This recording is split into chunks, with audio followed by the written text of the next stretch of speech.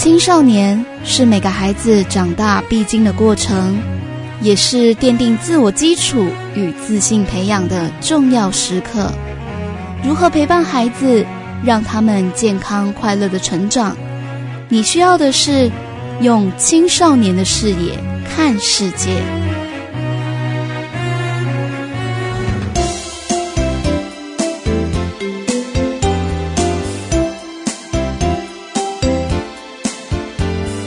正声广播公司云林电台制作，宜林企划主持，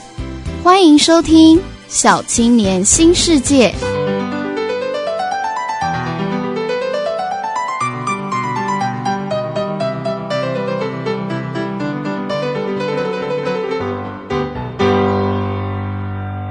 大家以前有听过，会觉得网络成瘾真的是一个病吗？可能有些人只会觉得是用太多而已嘛，大家不知道这个议题呢，可以来心理或者是医疗的专业来求助。不过实际上呢，这个网络成瘾确实可能造成大家一些生活上啊、社会上的一些问题，所以包括我们的国家政府包括这个世界上蛮多一些组织都是越来越重视这个事情。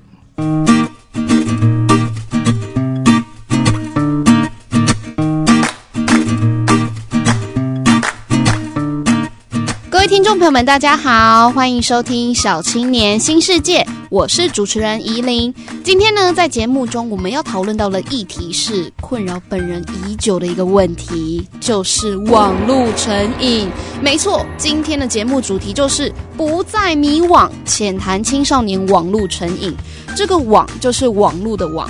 随着1995年全球资讯网的普及，1998年呢 Google 搜寻引擎成立，而在2007年则有第一代的智慧型手机 iPhone 出现。我们现在的生活啊，几乎脱离不了网络这两个字。你曾经有完整的一天完全不用电脑、平板、手机的吗？好啦，或许有，就是可能你在山上度假完全没有收讯的时候，不然像现在应该很少有人完全不用手机一天，更何况是2天3天、1个礼拜、1个月，甚至更久。我相信大多数的人应该都会跟我说，网络，我们有网络之后感觉生活更方便了。只不过我很好奇的是，不知道有没有听众朋友们跟我一样，自从手机办了吃到饱之后，时间好像都被绑住了，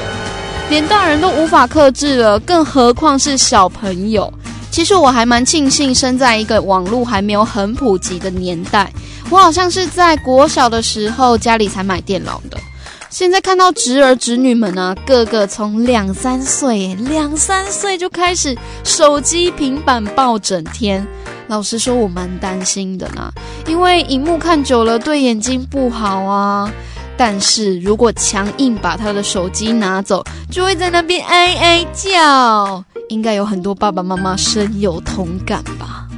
再来是等到孩子大了之后，到了青少年的年纪，开始有自己主见的时候，就更难去沟通了。所以呢，今天节目中除了告诉大家如何逃离网络成瘾的魔爪之外，也会跟爸爸妈妈分享，面对青少年网络成瘾应该怎么做呢？今天的节目中，我们邀请到的是台大医院云林分院精神医学部的主任黄伟烈黄主任。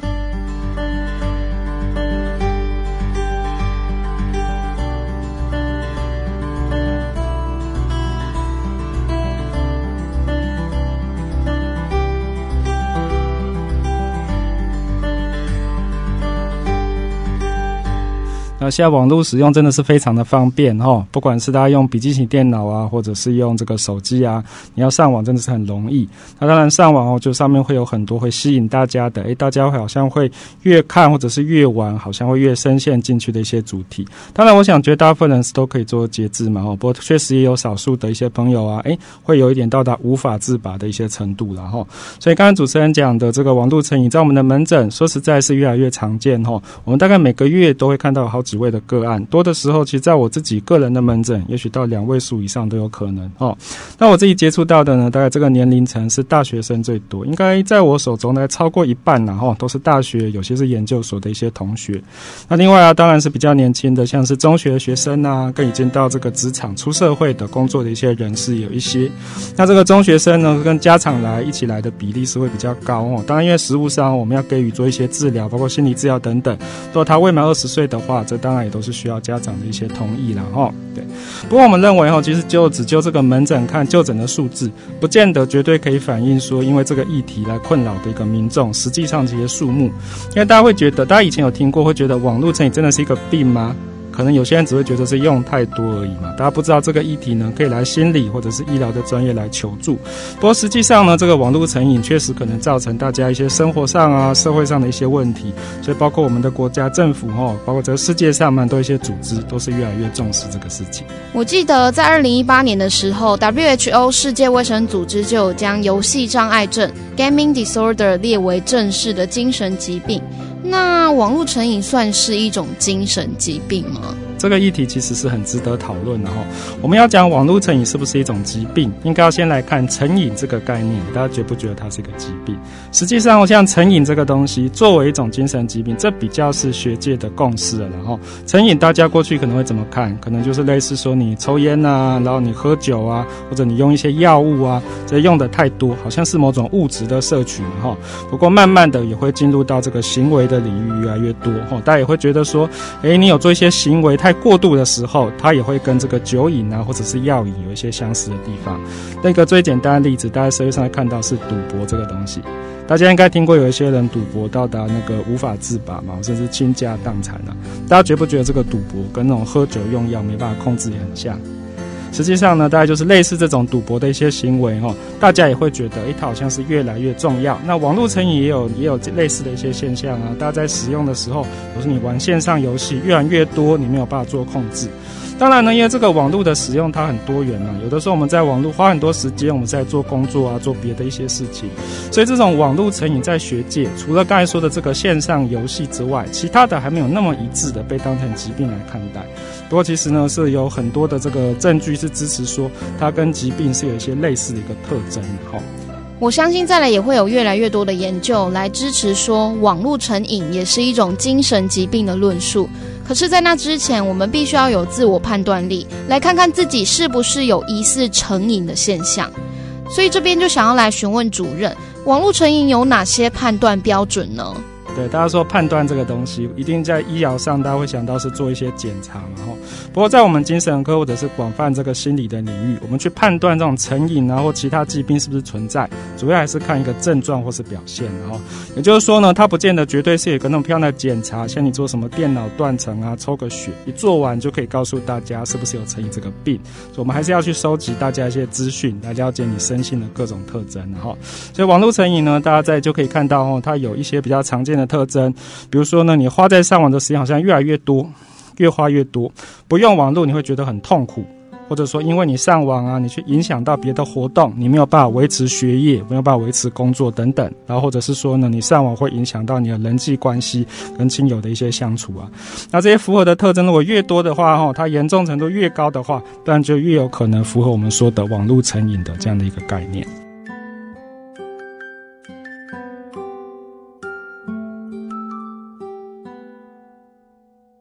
这里想跟大家补充一下，如果想要了解自己是不是真的有到成瘾的地步，大家可以上网搜寻目前最常见的评量工具，就是城市网络沉迷量表。这是由台大心理系教授陈淑慧所编制而成的，总共有26题为李克特式的4点量表。它的每一题成瘾的程度会由极不符合、不符合、符合到非常符合4个选项，你可以来做选择。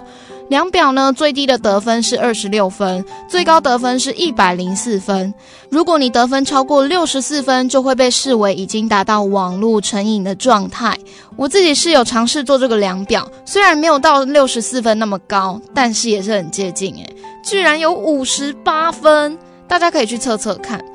除了刚才讲的城市网络沉迷量表之外，这里推荐也可以使用另外一个检核表，叫做网络成瘾危险因子检核表。这是由彰化师范大学辅导与咨商学系教授王志宏所制作的，题目总共有10题，可以用来评估10项可能导致网络成瘾的问题心理性危险因子，包括到缺乏自尊、同侪疏离、家庭功能不佳、课业压力、无聊感、神经质、忧郁、社交焦虑、敌意、冲动控制不良。以上呢就是10个心理性的危险因子。不管是城市网络沉迷量表还是网络成瘾危险因子检核表，大家都可以上网来试试看。之所以学界会越来越重视这个议题，肯定是因为网络成瘾会造成危害吧。除了萤幕用久了会伤眼睛之外，网络用久了还会影响到心理层面，到底是怎么回事呢？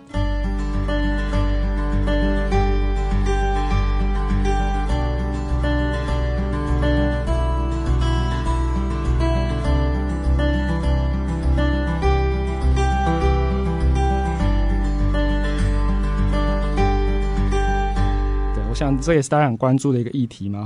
也如果说这个网络成瘾，看起来好像它只是去描述一个现象，它没有带来一些冲击，那我们为什么要把它定义为疾病或者是一个要矫正的一个东西呢？实际上呢，它确实会有一些负面的效果。那这个负面的后果呢，当然你可以分成2个部分来回答。首先光网络成瘾本身，就是它的那个网络成瘾的核心的一些特征，它就有一些负面效应啊。像我们刚才说的嘛，你会越花越多时间，对不对？你这个网络使用一定会占掉这个成瘾的人相当多的时间，那么大家一天就是只有4小时啊，所以你就会排挤掉生活的别的重要活动。像有些人呢，在这个网络上面花很多的力气，他就没有办法好的做工作，维持一些课业，甚至是生活必须的一些食衣住行等等，都受到一些影响。那另外呢，当然每天你坐在电脑前面，你没有活动，你也可能会肩颈酸痛啊，你会眼睛不舒服啊，或者说呢，你在网络世界你花很多力气，那你现实当中跟亲朋好友的接触当然就比较少，就变得比较疏离嘛，所以可能有人际的问题。那这些呢，大家都可以说是网络成瘾比较直接的一些负面的一些后果。当然除了这个之外呢，还有一些额外的，然后就是网络成瘾本身以外呢，它也可能合并说一些偏情绪的一些困扰，像忧郁的问题可能会出来，或者有一些人呢，他可能在网络现在待久了，跟现实的人比较没有接触，他的想法可能比较偏激，跟别人就容易起一些冲突。这些特征呢，固然不见得是网络成瘾它的核心症状，可是也可以当成它延伸的某种后果，我们把它视为一种共存的关系，大概是这样。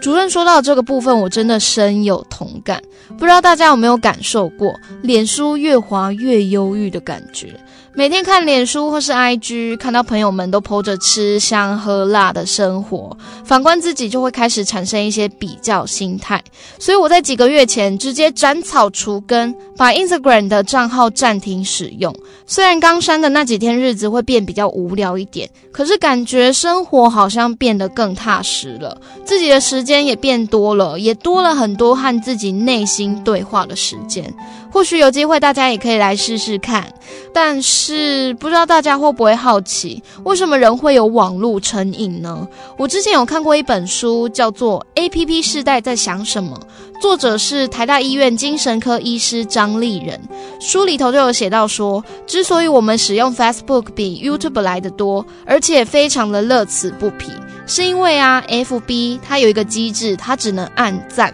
不像 YouTube 它有按烂的选项，所以大家都一直按赞你会觉得自我感觉良好。这可以适用在大部分的人身上。除此之外，还有什么原因会导致我们使用网络乐此不疲呢？我们请黄伟烈主任来跟大家分享一下。不过在那之前，我先跟大家来解释一下等等会出现的名词。一个叫做耐受性。耐受性指的是人体对于药物反应性降低的一个状态。简单来说，就是你吃药的话，药需要越吃越重，才会有起初的疗效。而另一个名词叫做戒断，戒断也用药物戒断来跟大家解释好了。你对药物产生依赖的现象之后，突然停止服用药物，可能你会产生抑郁、焦虑、情绪低落、焦躁不安等等的症状，这就叫做戒断。大家要记好耐受性跟戒断哦。主任等等解释的时候会提到。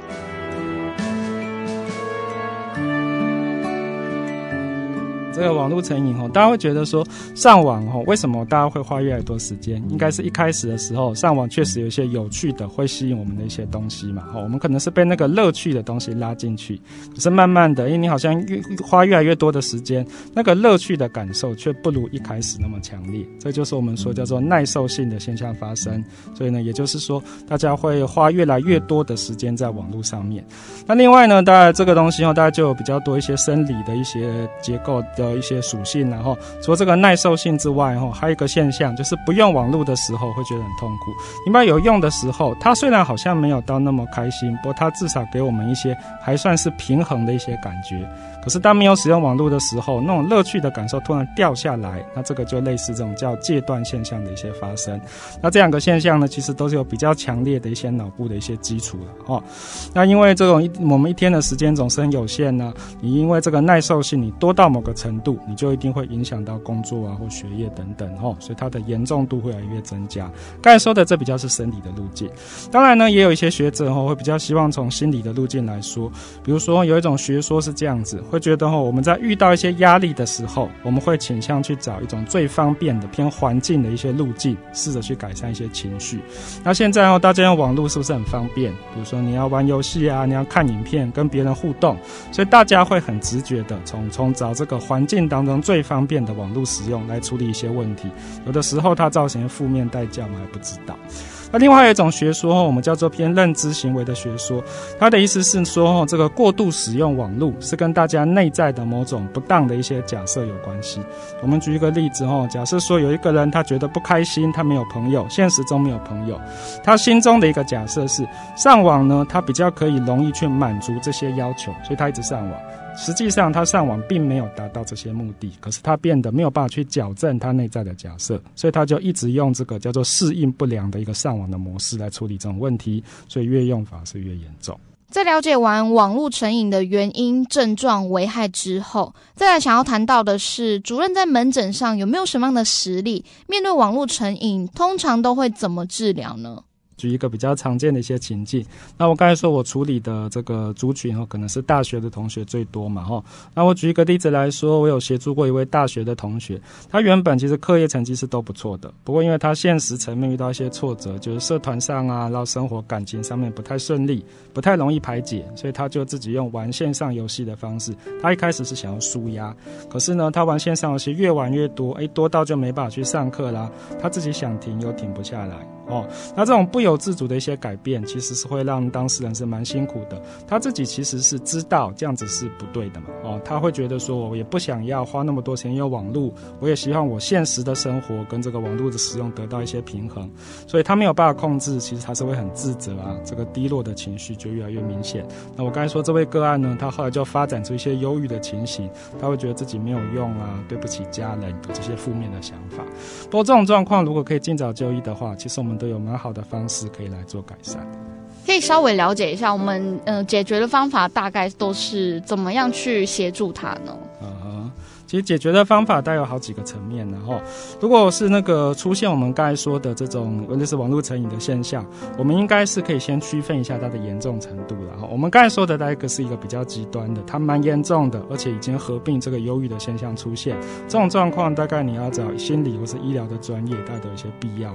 那如果说是治疗的方向，针对这个忧郁偏忧郁的特征，有的时候一些药物会有帮助。网络成瘾本身可能没有特效药，不过我们给予一些心理治疗啊，或建议你行为上家人怎么跟他相处，那这些对他都有帮助。但如果严重度还没有那么高的话，那当然呢，你掌握一些基本的原则，你对这个使用网络呢有一些有效的一些节制，常常就有办法有一些改善。这个自我帮助的一个原则，常常是说大家这样想，就是你用网络一开始你在用的时候，你对它的期待是什么？网络是可以一个带给你有乐趣的东西，所以呢，你不使用网络，并不是你要把乐趣剥夺掉，而是你要用一个现实面其他有乐趣的东西来替换它。当它可以做一个有效的替换的时候，你就会觉得你在生活上花的这个力气重心是越来越多，然后呢，比较不会那么多的陷在这个网络世界里面。所以这个其实是一个大原则。原来是因为我们在现实生活中可能是遭遇了挫折，或者是像刚才主任讲的，我们少了乐趣，所以会将这份乐趣放在网络上，可是殊不知网络可能会造成负面的这个效果。那刚才有提到这个是我们大学生的例子，在我们这个青少年的部分呢，是想要询问我们主任，就是说因为家人的支持应该对青少年很重要吧，那如果我们的家人发现我们的青少年他有网络成瘾的情形，我们应该要怎么去帮助他呢？是，我觉得这个问题真的非常重要哦，因为我们在临床上会看到很多家长其实很关心，可当这个关心呢，如果没有一个好的方式去做传递，反而是额外在增加这个亲子之间的一些冲突嘛。那我们刚才说的这个寻找乐趣原则其实很重要，因为有的时候呢，家长的角度不见得会完整的看到这个小朋友或者是青少年同学的一些乐趣的需求。如果说你把他使用网络限制掉了，但是并没有给他别的乐趣发展的机会，那当然你限不住嘛。这就像是说我们要那个治水啊，好像你都是用堤防，你没有去疏导一样。那另外大家要注意的一点是，现在在这个时代，大家觉得你有没有办法完全不靠网络生活？可能大部分人都做不到对，所以呢，并不是说你用网络用手机就绝对是不好。我们大概要做一个区分嘛，就是有些事情呢，即便对青少年，他可能也是必须要用网络来做使用，但有一些可以是选择性的。那这个家长呢，可以跟那个同学们一起讨论，把这个东西稍微区分出来，就是某种程度的使用其实是合理的，这个意思。它并不是要完全禁掉或全戒，因为现在网络的使用真的对大家来说有很大的重要性。然后另外有一个东西大概是最重要的如果说现在是家长父母，比如说看到这个同学啊，看到这个青少年的朋友有一些过度网络使用的行为，不要都只用一个批评或责备的方式。如果我们刚才所讲的，其实呢，很多这个使用网络的人本身他已经知道自己有一点超过了，所以他是处在一个自责无法控制的状况。如果他自责无法控制，你在外在又得到的是批评，他整体上就更难平衡了所以反而会更逃到网络世界里面去。有些人会有这样的例子，这样子反而对后续的就医或治疗其实都是比较不利的。大概我们要去了解他的困难处，给他一些正面的回应，这样不只帮助我们的关系变得更好，那也会帮助他更能够去正视这个网络过度使用的问题。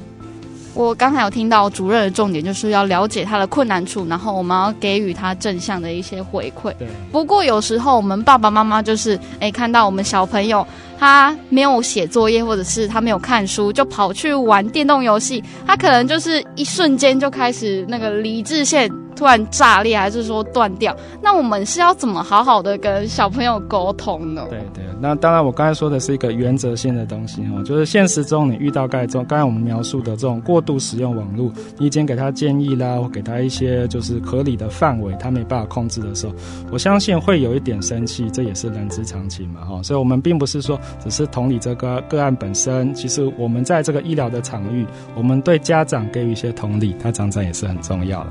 不过呢，如果说家长要好好跟孩子沟通，不外乎也就是把握我们刚才说的几个最重要的原则。第一个，它其实是需要某些乐趣的嘛那第二个呢，网络的使用并不是要全禁，它只要在某个范围以内，我们就把它视为是合理的，只是那个超过的部分，我们想一些别的活动来取代它。第三个呢，就是要知道说孩子本身呢，其实可能已经有试着努力要做某种控制，只是我们不见得看到那么清楚，这部分孩子的努力，其实我们要试着有办法去多了解一点。不然的话，就是有时候我们可能在情绪上来，我们先远离这个情境，等到我们真的心静下来的时候，才能够去好好想想，说不定孩子真的是有试着努力想要把个网络成瘾的坏习惯改掉等等之类的，再来跟他好好的正向沟通。对。那在今天节目的最后我相信大家还是听完了这么一大串的这个专访，还是很好奇说我们民众有没有最后主任可以给予我们一些建议，说要怎么远离这个网络成瘾的方法呢？是，我想是这样子就是刚刚我们也提到，上网这个东西，它只要在适度的范围里面，它是大部分人生活是必要的嘛也不见得都一定会造成负面的代价但是如果说是超过那个范围，上网变得越来越难控制，去吃掉生活中其他比较重要有价值的事情，那就是我们需要留意的事那我们刚才说的有一些好像是对青少少年，对比较年轻的朋友，那其实对大部分人大家都是适用的嘛比如说呢，在我们的现实的实际的生活当中，大家一定都需要你有足够的像是意义的正面的意义的或者是乐趣的一些来源。当你很充足的有一些选项可以选择的时候，我们如果感觉有挫折啊，或现实中有压力，我们就不见得只想到上网这一种因应的一些做法。那另外呢，就算是某种网络的游戏或者是网络的一些活动很好玩，那我们大概也要有一个体会，知道如果我们花的时间过多，它其实是会有吃掉生活其他层面这样的一些代价。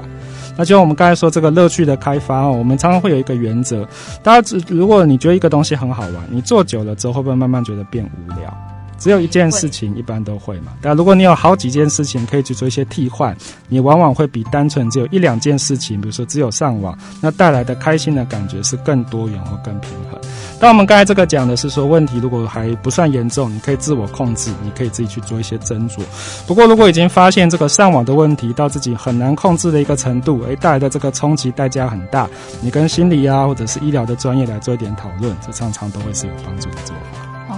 原来是这样，就是要我们试着在现实生活当中找到自己可以替代的一些兴趣，来取代我们原本闲暇时间都会花来上网的这一个习惯。不然就是我们平常在做工作或者是学业上面，我们要去区分说哪一些事情是要在网络上就要把它完成的，那其余的时间我们就要放在其他的有兴趣的事情上面，而不是浸在我们的网络世界里面。今天就非常感谢我们的主任来到我们节目上面，谢谢。谢谢依琳，谢谢大家。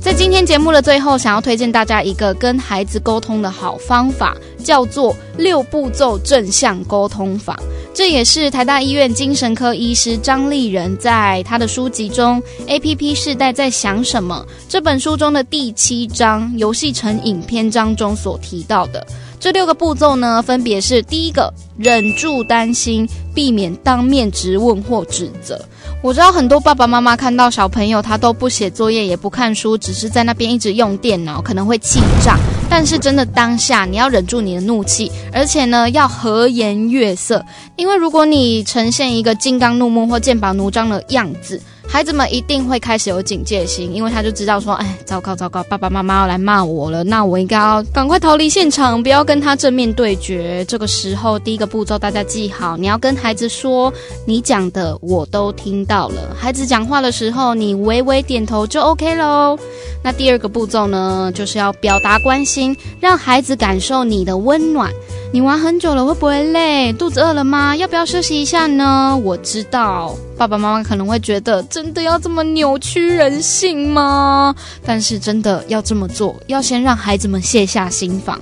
爸爸妈妈如果做不到的时候，你就是告诉自己，他是你的客户，他是你的主管，他是你的同事，你不可能对主管还是你的同事还是你的客户大声咆哮吧。所以呢，这个时候第二个步骤大家要记好，表达关心，让孩子感受到你的温暖。再来第三个步骤呢，第三个步骤叫做花时间了解孩子的想法。这个时候你还不要提出你的意见哦，这个时候你只要去提出你想要了解的问题。你今天为什么想要玩到这么晚？你真的很想要玩这个游戏，为什么呢？你即使不认同孩子，还是要表现出想要了解的真诚。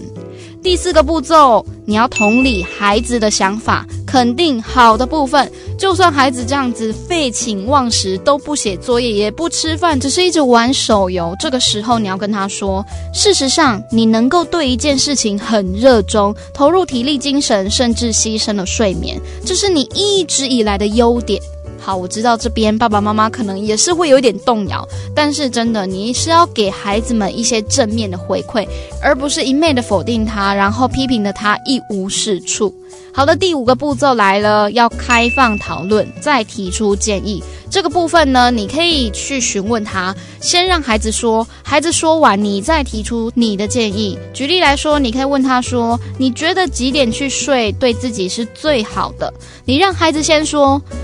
完，你可以自己说了，你可以说，我建议你晚上11点就上床，有了充足的睡眠，隔天心情就会很好啊。要用这样子的沟通方式，孩子才不会离你越来越远。好的，到了我们最后一个步骤了，最后一个步骤就是保持耐心，逐步建立现实感。你要跟他说，真的要这样下去吗？你想一想，我们明天再继续讨论。大家有没有发现到，我们整个沟通都是在一个平和的状态下进行？所以说这6个步骤大家一定要谨记，6步骤正向沟通法提供给大家，希望呢大家都可以跟孩子们好好的聊聊，好好的去了解彼此的想法，也可以呢一起成长，一起来对抗网络成瘾。好的，今天就非常感谢我们的好朋友收听今天的小青年新世界，我是怡琳，我们下礼拜见咯，拜拜。